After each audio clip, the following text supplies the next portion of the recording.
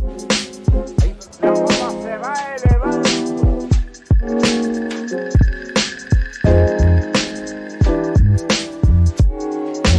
La bola se va elevando.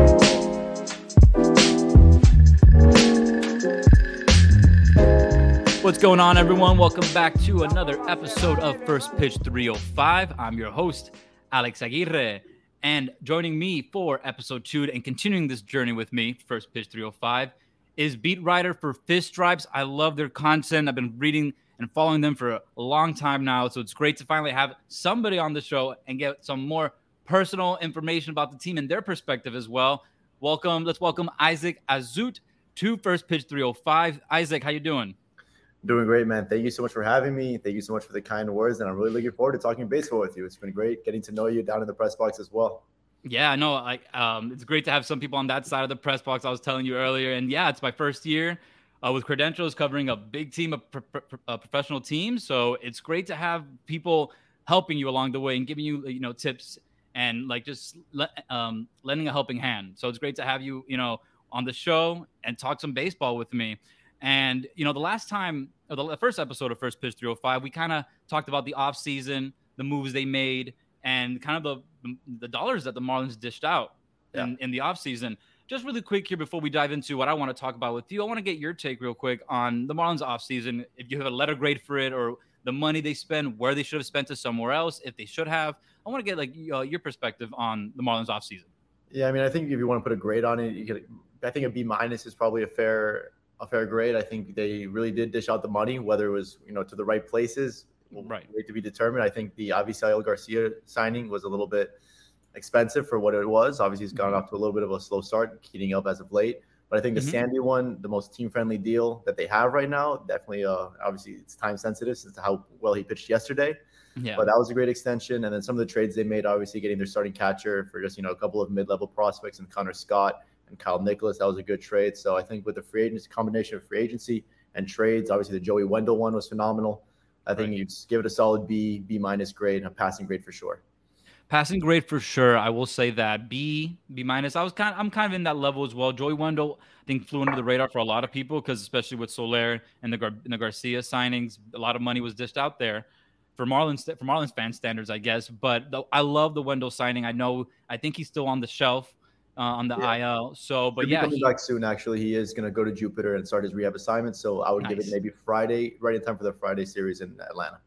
Perfect. Yeah, because they're definitely going to need him in Atlanta. It's always a thorn on the side of the Marlins, the Braves. But yeah, I love the Wendell move. It's provided so much depth for that team, especially for some aging players like Rojas. He's getting up there as well. Some more days off will be needed for him. So you can slot Wendell at short, third, second.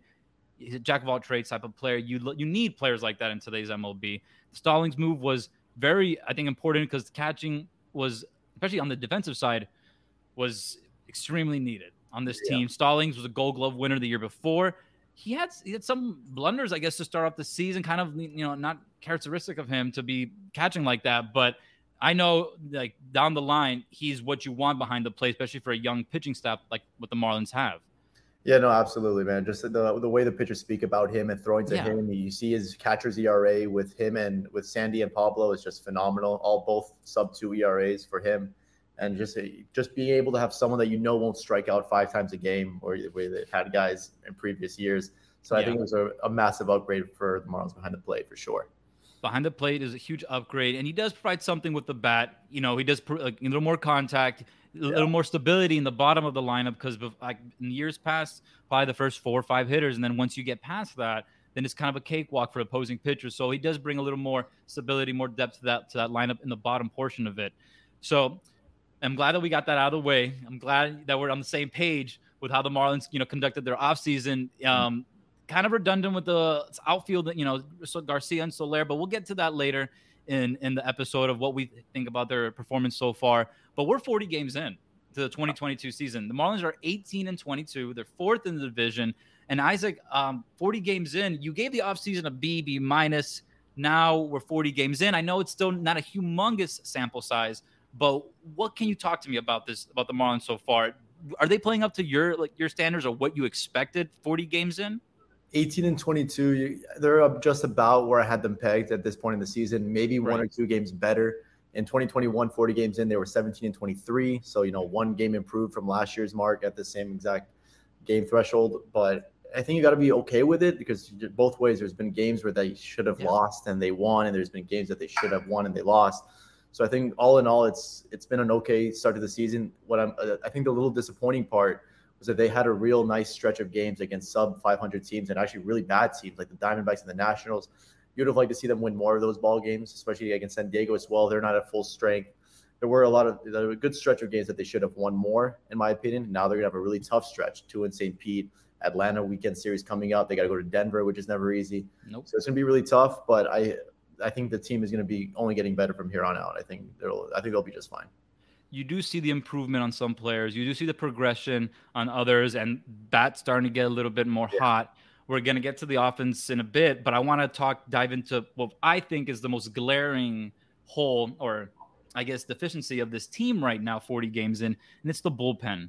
Like you mentioned a little bit earlier, a lot of games could have gone either way. And I felt like I'm not going to point all fingers to the bullpen because there's some, but I feel like it's been a recurring theme, an unfortunate theme for this team.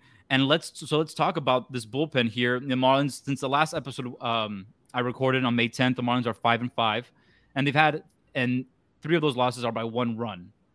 And I feel like in that stretch, Anthony Bender has been used in different ways. As a closer, setup. We saw Mattingly use him recently in the middle of the game, 5th or 6th inning, I believe so. Yeah. So, Isaac, what's this going to the season? There was no Dylan Floro, so all eyes were on Bender as the closer.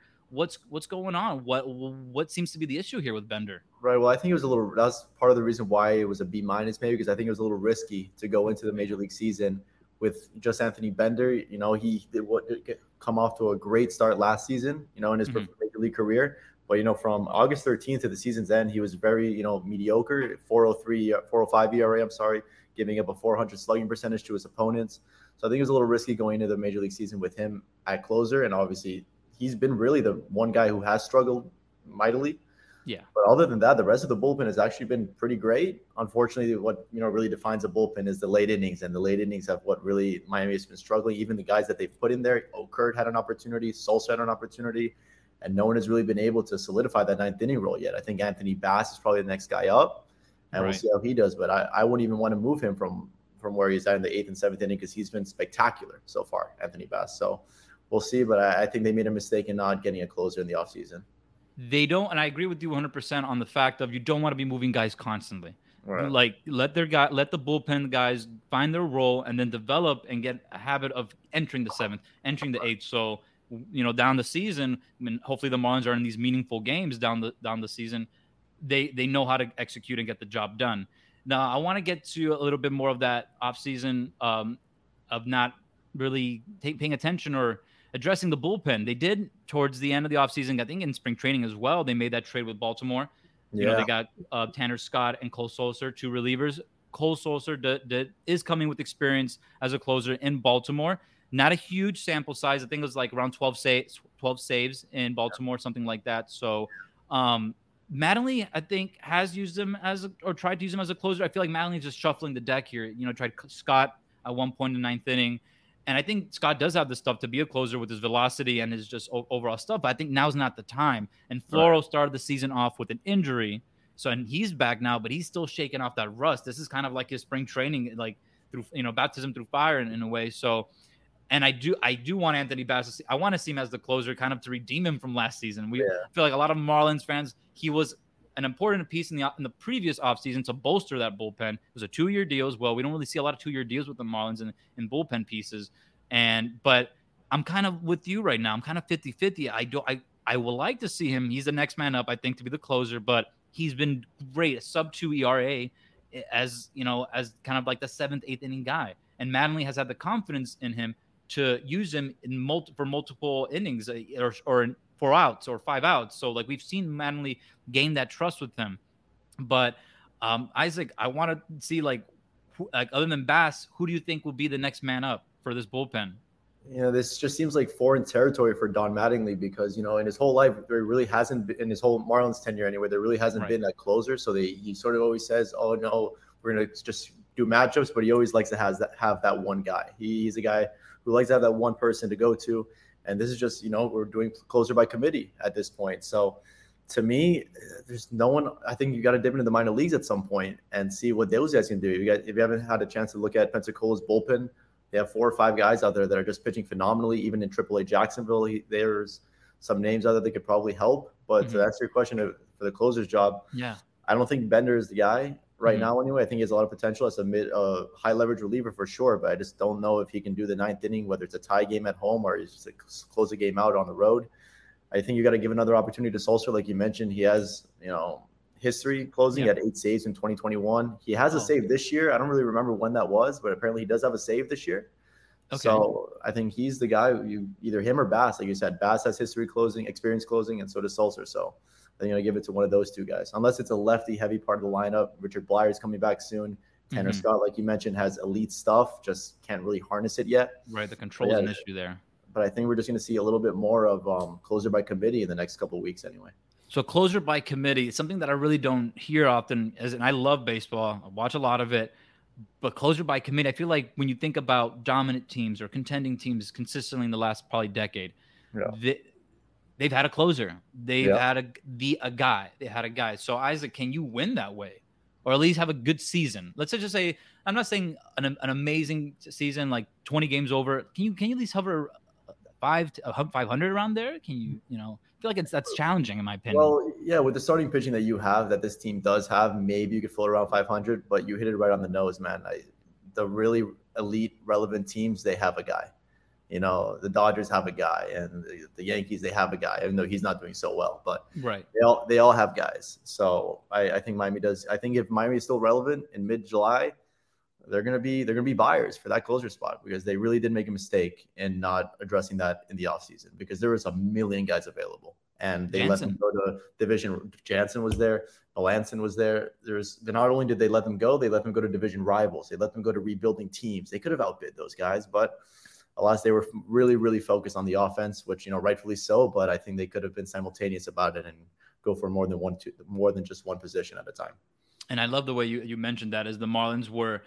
People always think when you're bidding for a free agent, you're especially from the Marlins side. Oh no, you're competing against all these high, market teams, all these, teams that like to dish out a lot of money. But I think you made a very good point that the Marlins were also could have competed against these rebuilding teams for not just relievers, but maybe other pieces in general.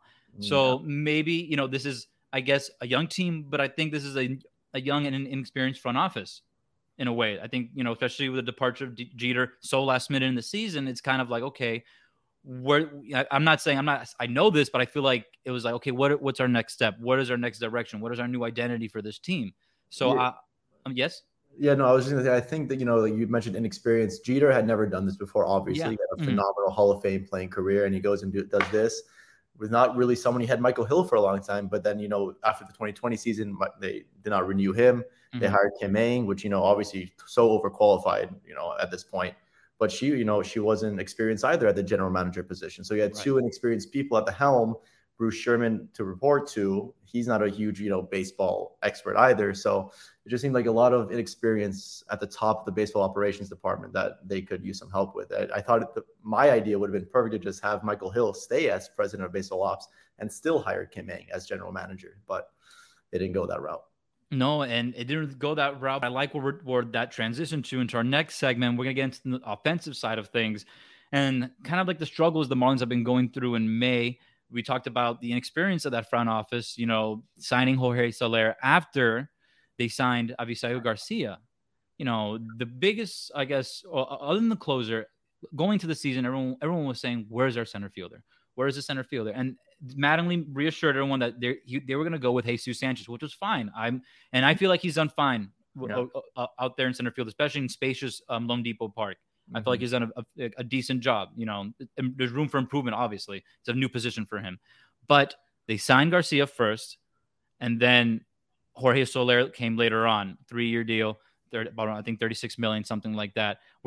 Just really quick to get your take on the Soler deal. Was it necessary? I think because they thought that they were going to get a center fielder, I think they really did believe that they were going to make a trade for one of those center fielders, whether it was Cattell, whether it was Brian Reynolds. They thought that they're going to be able to get one. And when they couldn't, their options sort of ran out. Kyle Schwarber gone, Nick Castellanos gone, and to the Phillies, no less. So I think they just sort of, you know what, we need to sign someone. And I think Soler, he wasn't my favorite option either. Obviously, he's performed really well as of late. Right. But I think there's the power, the Cuban heritage, everything. It fit well for this team, but it did seem a little redundant to sign him, you know, months after, because of lockout after Abisail Garcia. You have two corner guys. When you have a whole minor league full of corner guys, a major league roster full of corner guys, they sort of, you know, slept on the center field position a little bit. But season's not over. The trade deadline coming up. We'll see. But right now, they just seem clustered at the outfield spot. It does seem a bit clustered, especially that Cooper can play the corner outfield as well. And like before the Soler signing, obviously. Yeah. And then, you know, okay, like you can platoon Cooper with Aguilar and then maybe Cooper in the outfield. But then with Soler coming in, that kind of changes the dynamic a bit with this team. A lot of right-handed bats as well. You know, a lot of thump on that side. It'll be nice to have some on the other side, especially with the shorter porch in Lone Depot Park. But starting off the season, though, the guys that we mentioned to start this segment, Avisail Garcia and Jorge Soler, they started the season off on the wrong foot. And I'm sure, obviously, they're just, you know, they don't want to play like that, especially with all, you know, the hype and emotion that Garcia came with. You know, this is his home. He wants to stay here. He wants to win here, all the things that he said. And then, bam, both these guys are hitting below the Mendoza line. You know, good month and a half into the season. Their bats have been picking up as of late, but it just makes not our point better or we sound smarter that, oh, they shouldn't have done this. But like, what do you think the dimensions in the park or just transition to a new team affected Garcia? Like Garcia, I get it isn't the 5-time All-Star, big time free agent, but he's a big bat. I think he's an important piece to this team. Do you think that pressure got to him or is getting to him or new team just feeling it out? What do you think is going on there in that mix? Yeah, well, I was a little frightened because when they did sign him, I was really adamant on the point that he cannot be their number 3 or 4 hitter. He cannot be, you know, the guy that they depend on for offense. And here we are, like, you know, good thing they didn't. They did get Soler as well. In Garcia's case, he's been historically a slow starter, you know, and obviously with the shortened spring training, he didn't get as many reps as he normally would have. So that combined with the slow starts, combined with a new team, new ballpark, coming off a season where he played in a sandbox in Milwaukee. True. I'm not totally surprised to see him get off to a bit of a slow start, but you know, the exit velocity is still there, the sprint speed is still there. I'm not too worried. Soler, I'm not worried at all. I think he'll be fine. This is who he is. He's going to hit 230, 240 with a million home runs and hit the ball just flies off his bat. But for Garcia, I was a little concerned, especially with the length of that deal, 4 years guaranteed. 5th year if they want it. But yeah, no, Garcia, I'm not totally shocked that he's off to a slow start, but I think he'll be fine.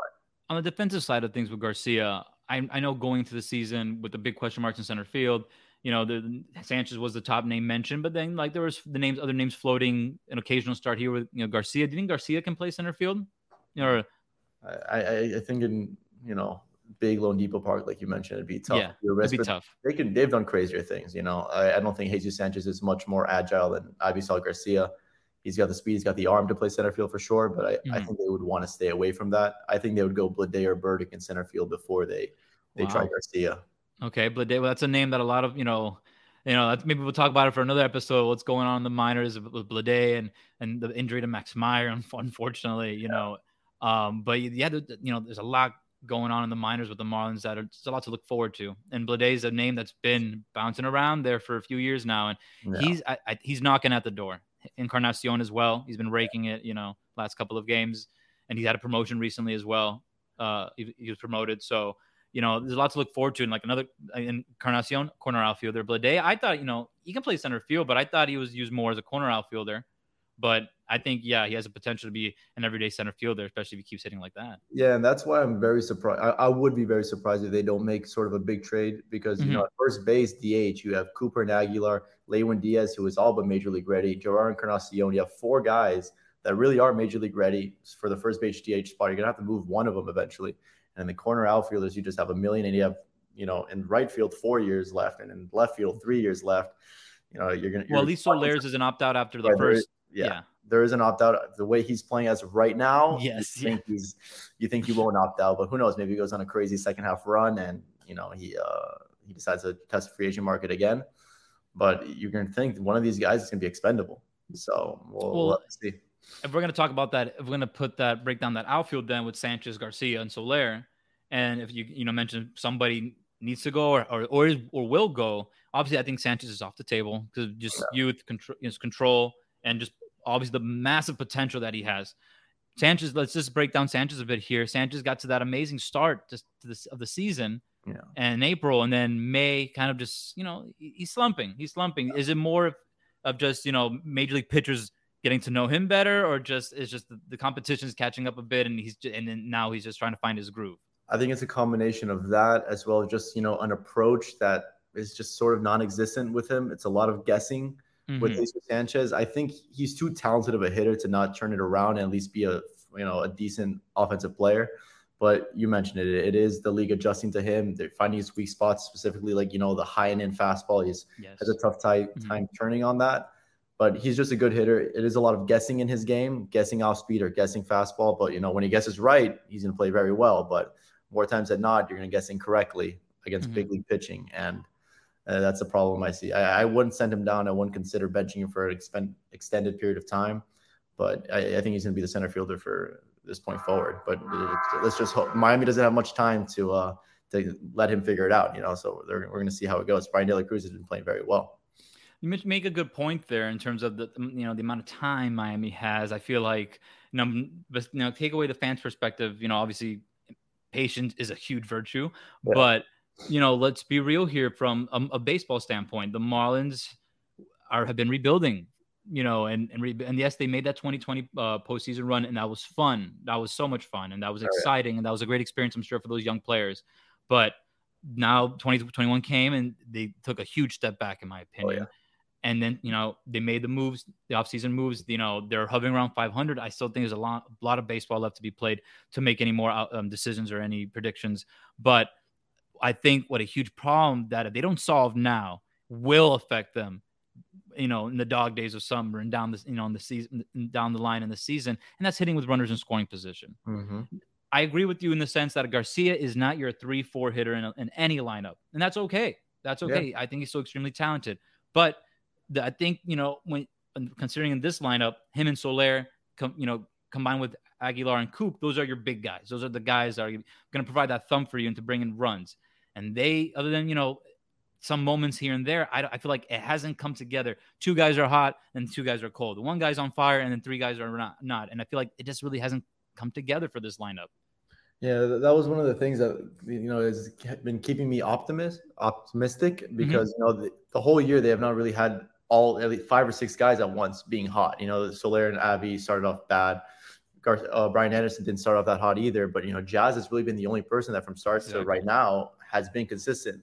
Brian Anderson first hit last night or yesterday during the game, first hit all year with runners in scoring position. So he finally, got that off his shoulders. But yeah, you mentioned it. This team with runners in scoring position has really struggled. I'm not sure what you can attribute that to. It's just maybe inconsistent at bats by mainly, the guys who strike out a lot, like Soler, like Garcia. They're gonna have to definitely improve that for sure because no team makes it to October without capitalizing with runners on base. And you and I saw it. I think it was Friday night. They had a million chances in the 6th, 7th, and 8th inning. They had runners on 2nd and 3rd, less than 2 outs, and they did not score a single run. So that's going to have to change, especially against teams like Atlanta, the defending world champions. You're going to have to do better. And I want to talk about that Atlanta series real quick. Atlanta's was going into that series struggling mightily for their standards, as and the Marlins could have taken at least 2 out of 3 from this series. They won the finale. On a sandy day, he pitched his tail off. Obviously, when this comes out, people will know that he pitched his tail off, and it was a complete game, and he did amazing. But just another 1-run loss, and the runners were there. And the Marlins, for example, are working pitchers. It's not like these pitchers are dominating left and right. Yeah. When the Marlins faced Kyle Wright in the Atlanta series, they worked him for over 30 pitches in that first inning. You would think that, okay, maybe if they don't score, I get it. They don't score that first inning. Okay, but they saw him. They worked him. And then you would think the adjustments will be made. They're drawing walks as well. This is something that I haven't seen a lot either recently. I feel like the Marlins are working at bats better than like last year and the year before. They're striking out. Everyone strikes out in baseball today. That's the thing now. Right. But I feel like the Marlins have been limiting that more. putting the ball in play more. But then when they get the guys on base, they don't get that big hit. And I feel like that's just lacking. And the talent is there on this team. Oh, yeah, 100%. You saw it, like that was a perfect example. Kyle Wright, one of the better young pitchers in baseball. They had him at 50 pitches through 2 innings, and he was just not throwing the ball well. And even him, like, you know, Miami seeing him that well, Jesus Sanchez had a great, you know, history against Kyle Wright, and he struck out both times against Kyle. So it's just going to be tough. I think he ended up just giving up 2 runs against Miami. But, you know, the good teams, when you see that pitcher that many times, you got to score 4 or 5. When the starting pitcher doesn't have his stuff and your ace is on the mound, that game had no business being close. But unfortunately, with Marlins' lack of offense with runners in scoring position, it was. The only good thing is, I want the only, but I guess the things to look forward to is that, yes, like you mentioned Jazz. I didn't even want to, like, it's hard to not mention the name Jazz in any show or any topic about the Marlins, you know. But yes, Jazz is the head of the snake. He is the tip of the spear, and he's leading this team. But it's just, not everyone just needs to follow and more guys. And like you said, everyone get more, you know, on the same page. Cause I'm like, it can be very possible that when this team is, and especially this lineup, it's clicking, especially against left-handed pitching with all the right-handed bats in that lineup. They could be one of the best in the National League. Absolutely. They have the talent is there. They put the ball in play a lot. They have a lot of guys who do that, which I do admire, especially in today's day in baseball. They have a lot of guys who are going to put the ball in play and make something happen, you know, but it's all fine and dandy, and you get runners on base, but if you don't bringing them in, then what's it good for them? That's why I was optimistic, because also, you know, you have that good combination of guys like Wendell, guys like BA, guys who don't strike out a ton. Garrett Cooper is not a huge strikeout guy, combined with the, you know, the big boppers and Soler and Avi. So you'd think that they'd be scoring a little bit more runs. They're not horrible offensively. I think they're mid-tier in the National League. Yeah. But you think they're going to be a little bit better. And, you know, there's a lot of season left. They're only 1/4 of the way there about. So I think there's a lot of time to improve. No, so much time to improve. You know, there's, you know, it's just, I feel like you said, the shortened spring training is a huge factor for some of these players as well. Especially the players who traditionally do have slow starts, like Garcia. Soler, I see a lot of people on Twitter say Soler is a second half player, and I do agree with that. He is, like, that's, you know, that's normal. A lot of big, you know, boppers, their bats heat up in the second half. It's just, you know, the way it is. But, you know, I want to start getting into more our final segment for this episode and talk about the National League East, because they made some moves as well. You know, they were involved a lot in the offseason. I did talk about that a bit in episode 1. I want to get your take on it, especially with the New York Mets. They are, you know, I've seen this a lot in the past with the Angels and the San Diego Padres, that they dish out all this money, kind of make this dream team. It's hard to make a dream team in baseball. It's such a big roster, but they kind of assembled this a lot of, you know, superstar caliber, you know, player at every position. And then it doesn't work out with, like, the Angels in the past, you know, with Josh Hamilton, and, you know, I'm going back some time now, and then with the Padres. And now, you know, we're seeing it here with the Mets, and they're off to a really good start. You know, I feel like the health is a huge factor as well. But what can you give me, like, do you think it's going to last? Do you think the Mets are the clear favorite now at this point? You know, I was not that worried about the National League East because of, you know, not how poorly, but they didn't perform that well last season. We were saying the same things. Yeah. And like you said, always when they do have that dream team out on the baseball field, like the Padres, like you mentioned, it just doesn't work out. So I wasn't too worried about the Mets going in. But dear good, they look spectacular, and they look like the team to beat, not only in the NL East, but they could be the team to beat in the NL. And, you know, I was more worried about the Phillies and the Braves, and they're not off to the best of starts. Miami's just half a game behind them both. And then everybody is 8 games back with the Mets. So I think they're the team you got to keep an eye on. And this is without Jacob deGrom that they're doing all of this, you know, and Max Scherzer is hurt now, and he's going to be out for multiple weeks. 6 to 8 weeks. Yeah, 6 to 8 weeks. And that's a tough one. So they're without their 2 best pitchers, and they're still dominating. They're 28-15. And, you know, that's going to be a tough team. Miami hasn't had to face them yet, luckily. But, you know, I think they're coming up in 3 weeks. I think they face them in late June. So that's going to be tough. But, yeah, I think the division was their opportunity to make the playoffs, talking about the Marlins. But it's going to be tough. They might have to try a wild card spot because the Mets are looking good. Well, the Marlins do have a good history with the wild card. We all know that. Yeah. And the only thing that's going to hurt me, though, when the Marlins play against the Mets, when they finally do this season, it's seeing Starling Marte. Yeah. When it comes to making a move as a franchise, or making a signing or a trade, because the Marlins acquired Marte in a trade. Yeah. That was in a long, long time. I was so happy that they made that move for Marte when they traded him for him. Yeah. You know, it's unfortunate that, like, his tenure with the Marlins wasn't very long, It was successful. It was amazing. Like he's everything you want. It's now, and then I'm daydreaming now of the top of the order with Jazz and Marte. It's an amazing 1-2 punch. It is what it is. It's going to be a heartbreaker to see Marte in a Mets uniform when the Marlins do face him. But yeah, I'm with you, Isaac. I think the Mets, I think they're going to run away with this division. I'm not counting out the Braves because the Braves were off to a pretty cruddy start last year, and they just were able to get it together at the right. They got hot at the right time, just like the Nationals a couple years ago when they won it all. They just everything clicked at the right time for them, and they just rode that momentum. But I do think the thing about the Mets, really quick. Sorry to interrupt you. No, it's okay. What's just so frustrating about Marte in particular. Mm-hmm. I like the Luzardo trade. I think it was for 5 years of Luzardo for half a season of Marte. That's fine. But I think Miami would have really liked to retain Marte. And what frustrates me anyway is that for what they offered him in the offseason, they could have easily signed him to an extension. I think even for $10 million less, because they offered him a good amount. They were just outbid by the Mets. I think it was $78 million that the Mets ended up giving him. Miami was around there. And they offered him, almost 30% less than that in July when they were trying to extend him. So they could have had him, but they chose not to. They wanted to test. I guess they let him test the free agent market, and they were going to be outbid by other teams. That was never in doubt. And it was just, that's the part that, grinds my gear anyway. I get you. And then it answers the question for center field as well. If the Marlins were able to retain Marte, it answers a big question mark for a lot of, fans and for a lot of people in baseball. And it's another team captain because I'm sure he was admired extremely well in the clubhouse. He's a leader. He's a veteran. He's been around the game for a long time. He's won multiple awards for different categories, so he, it's what you want in a clubhouse leader. He's a 5-tool player in the major leagues. He's not a prospect that has 5 tools potential. He's a 5-tool Major League Baseball player. And that's something that I feel like the Marlins weren't really making moves with recently in terms of acquiring players like that, or they were draft players with the possibility of being a Starlin Marte. And we can say it now, they're not the team anymore. Monte Harrison and Lewis Brinson, those type of players. I get it.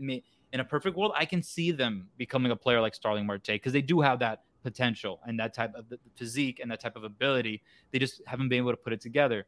But instead of banking or trying to hope that a young prospect can end up like this, they went for it. They made a move like that. And for nothing, too. They traded Caleb Smith and Humberto Mejia for him. They had him for nothing. And so, you lost the Yelich deal, but hey, you won that one. Sign him long term. But here we are, and he is doing it for the Mets, no less. So it's and he just homered his first game back after the passing of his grandmother. So it's just like huge moment for him. Yeah, it looks great. So, and then also you mentioned Philadelphia, and you mentioned that, going into the season, your attention, your eyes were more on Philadelphia and Atlanta. Me personally, I was scared of that lineup for Philadelphia because that lineup is monstrous in my opinion. Yeah. But I feel like maybe you know more about it than I do. Philadelphia's pitching is that something is that concerning, or can that balance it out? Can that go hand in hand?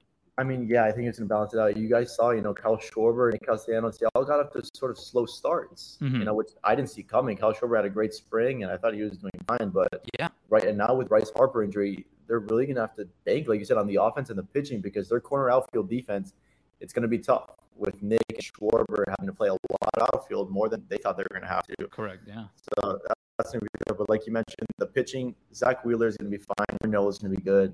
Cal Gibson has been like a diamond in the rough for them. He's been pitching great. He pitched great against Miami. Mm-hmm. I think in the home opening series when they had in mid-April. But yeah, I'm not too worried about the Phillies pitching per se for the Marlins anyway, just because, they have Zach Eflin's number. Aaron Nola has not pitched that amazingly against Miami. I'm just worried about keeping those bats at bay, especially at Citizens Bank Park, where it's just, hitters galore over there. Mm-hmm. I'm definitely more scared about their lineup than the rotation. The bullpen has not been that bad either. Their recent history, they've had a horrible bullpen. Extremely, this year they really did, and they patched it together. Unlike Miami, they got Corey Knebel, they got Jose Alvarado back, they got Jerry's Familia, Brad Hand. Miami didn't get any of those guys, but their bullpen is much improved. Their bullpen is definitely improved, and yes, the lineup. The Marlins were in the bidding for Castellanos as well. Obviously, let's be real here. I knew, or not know, but like it's chances of the Marlins were able to sign Castellanos. I think it was very slim compared to other teams. Maybe I'm wrong. I just feel like in the history of the Marlins. Yeah, he wanted to be here very bad. Really? Okay. I had That's good. had a great source that told me at Lone Depot he wanted nothing more than to bring my baseball back to South Florida like this. Wow. He wanted to be a Marlin. And it was just more of of the money of a contract issue then, or I wasn't allowed to get more information, but he wanted to be here. He wanted to go. I wish I knew what I asked specifically. I was like, were there figures exchanged? Right. And she was like, I can't go further. Of course. And that's fine. No, this is news to me as well, because this is all very serious, very, low level, like people keep it on the hush hush, especially this type of especially the dollar bills until it's finally guaranteed on paper. From what I've heard contradicting it, that it was never going to be an option. So I assume because of money, why else? But yeah, as much as Miami would have liked to have him, as much as he would have liked to be here, I don't think it was ever realistically in the cards. Wow, this is first news to me, and I'm glad that you can bring this on the show. So thank you for that. That's awesome. Especially with like Castellanos, and especially with the ties that he has down here as well. It would have been great. But who knows? Anything can happen, especially in baseball, like the trade deadline. People, wanting to leave. Like it's sports today.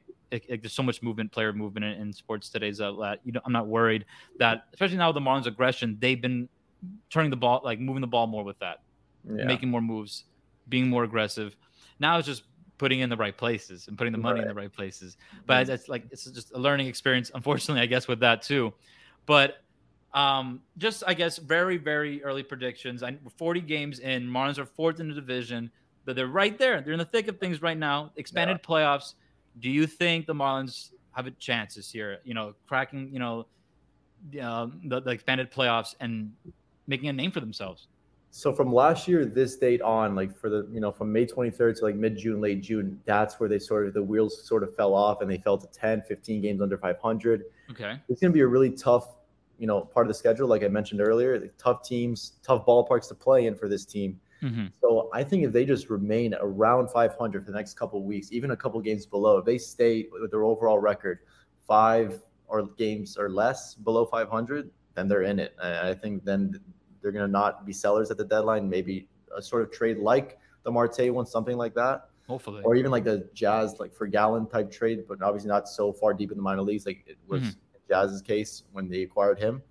But that's the next few weeks going to be very vital for this ball club, because then they have a pretty easy part of the schedule. I think they see Washington again. They have the Pirates. They have the Reds. So I think if they can really, capitalize on those games and win and just stay afloat the next few weeks, I would see them. I don't think they're making the playoffs this year. Okay. I would see them, but I think they can finish third in the division and finish 4 or 5 games out of a wild card spot if everything goes right. If things go great, then hey, maybe we're talking late September games where Miami could make the playoffs. But I don't think it's totally out of the question, but a lot of things would have to go right. Everyone would have to stay healthy. They would maybe need to bring in someone to finish the 9th inning. But hey, I've seen crazier things happen. Yeah, and I feel like if the Marlins, like you said, in the next month and a half, can just stay afloat, hang around, then when they get into the deeper part of the season, the Marlins have an advantage, especially with their young pitching. They're fresher. They're talented. That's a fact. They have the talent there to compete with anybody in the division, anybody in baseball. They have the starting pitching, and I feel like they can use that to their advantage when the Marlins start reaching, late June and July and stuff. And then they're gonna be learning as well, because a lot of these guys, and this is why I wouldn't have mind, and I wouldn't I would be bummed out, of course, but I wouldn't mind if the Marlins did not make the playoffs, because for me, I would like to see Sandy, Pablo, Trevor, all of these guys finish the season, complete a full season. That's what I've been telling people. Is like, what do you expect the Marlins? I say, they can go 500, legit. Like, they can go 500. I'm a happy camper. And we see the development of these great pitchers and Jazz, and then just things start coming together. These veteran pieces finding their groove here in South Florida, and just like little by little, and they can stay 500. Then I'm a happy camper. Can I see them, make a push? Maybe, but like you said, everything has to fall into place, especially the health. Yeah, I think it is just frustrating because no team, no fan base, no team, no executive should be satisfied with 500. Of course not. Unfortunately, you're right. Every single year, this team, they say they're going to be satisfied with 500. I think this is the year that it had to have changed. It doesn't seem like they're really putting all their eggs in the 2022 basket, which is infuriating for the people that cover the team, for the people that care about the team. But that's why I said if they're just like you said, if they stay afloat, maybe they make some extra moves. But you're right. To see Pablo finish the year, they have an interesting decision to make on him, by the way, because he's just pitching out of his mind. Mm-hmm. Injury history, expiring contract. They have a decision to make on him. Trevor, I want to see him right his ship. Luzardo, I can't wait till he gets back because he was off to a pretty darn good start. A lot of strikeouts, yeah. He was looking dominant. Left-handed batters had no chance against him. He had that one clunker in Arizona, but that's when the forearm strain happened, I assume. So just to see all these guys, and maybe we'll see Edward Cabrera up soon. There is an opening on Wednesday night, apparently, but I don't think it'll be him. And there's just a lot of pitching that could take the team really far if they really, supplemented the offense better. And I just want to give a quick shout out as well to Cody Poteet. I feel like he's a Cody name Poteet.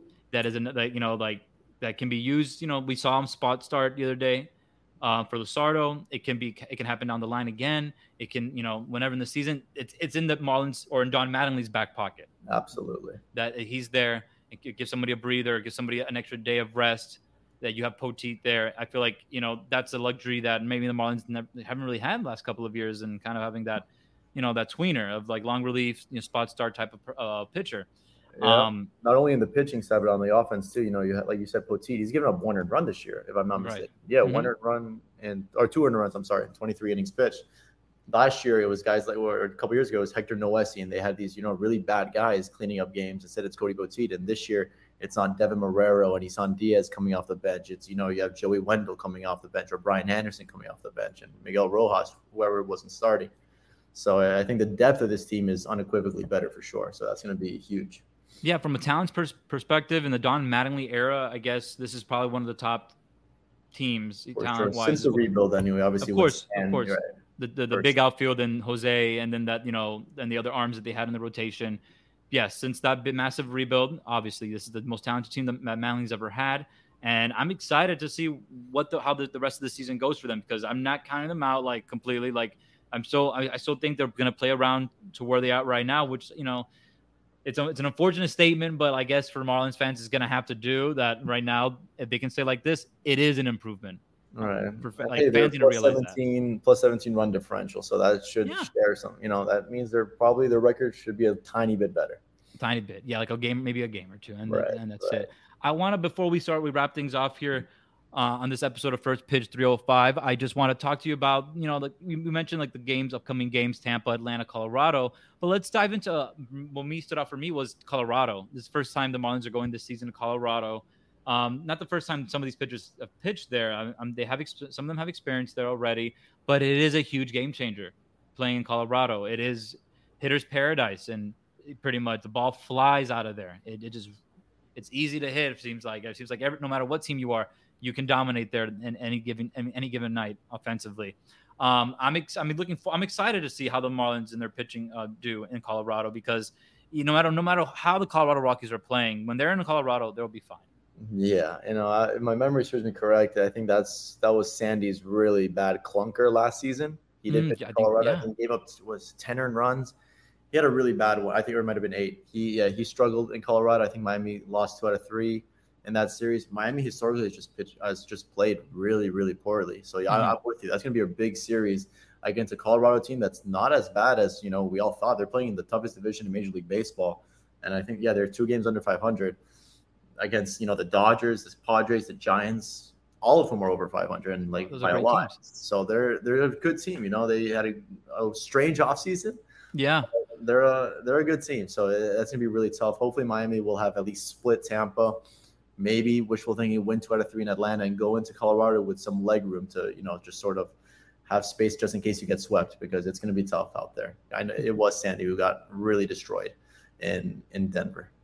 Yeah, no. So it's a good point. I totally forgot about that clunker that Sandy had last year in Colorado. So yeah, that's something to look forward to. See how he adjusts from last year, the improvement. The preparation that for all these players, for all these pitchers. Especially playing in Atlanta.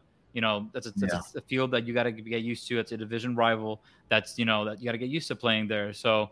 And the final thing is, the depth from this team that you mentioned before. Off the bench, in years past, we had these random travel players, like these journeymen and guys who are borderline AAA MLB players. And now there is something that Don Mattingly can use as a weapon. If you look at all these playoff teams, the last final 8 teams or the last final 4 teams in the playoffs, their bench is stacked, and they have, each one has a purpose. Each one has a I guess, something that they can provide instantly, no matter if there's their speed, their defense, their bat, their pinch hitting abilities, like anything. And Mattingly has something to play with now. He has something to move around. Before it was like these are the best 8 I have in the moment, and I have to ride with it. And now I can give guys days off. So just to round things off here on the show, just talk to me about like the depth of this team and how much it can be an advantage down like for the season for the Marlins.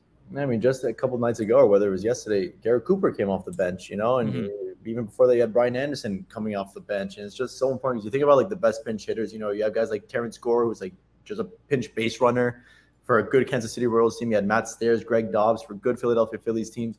Every good elite team, World Series team, they have a great bench. They have someone. Obviously with the DH, it's less impactful now because you don't have someone coming in for your 9th batter in the 6th, 7th inning.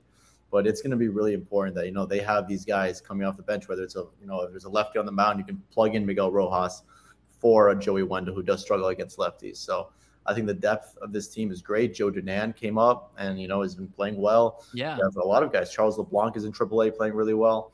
Burdick, is he hurt? Burdick has been okay. Yeah, Burdick's the outfield. He can be a 4th. I don't think they would bring him up just to come off the bench. Of course not. I would not either. No. Right. No, there's just a lot of guys, infield depth, outfield depth all over the place that this team can play with. And if Kim, manages the players right, it's a decent organization. It's a good foundation for a team.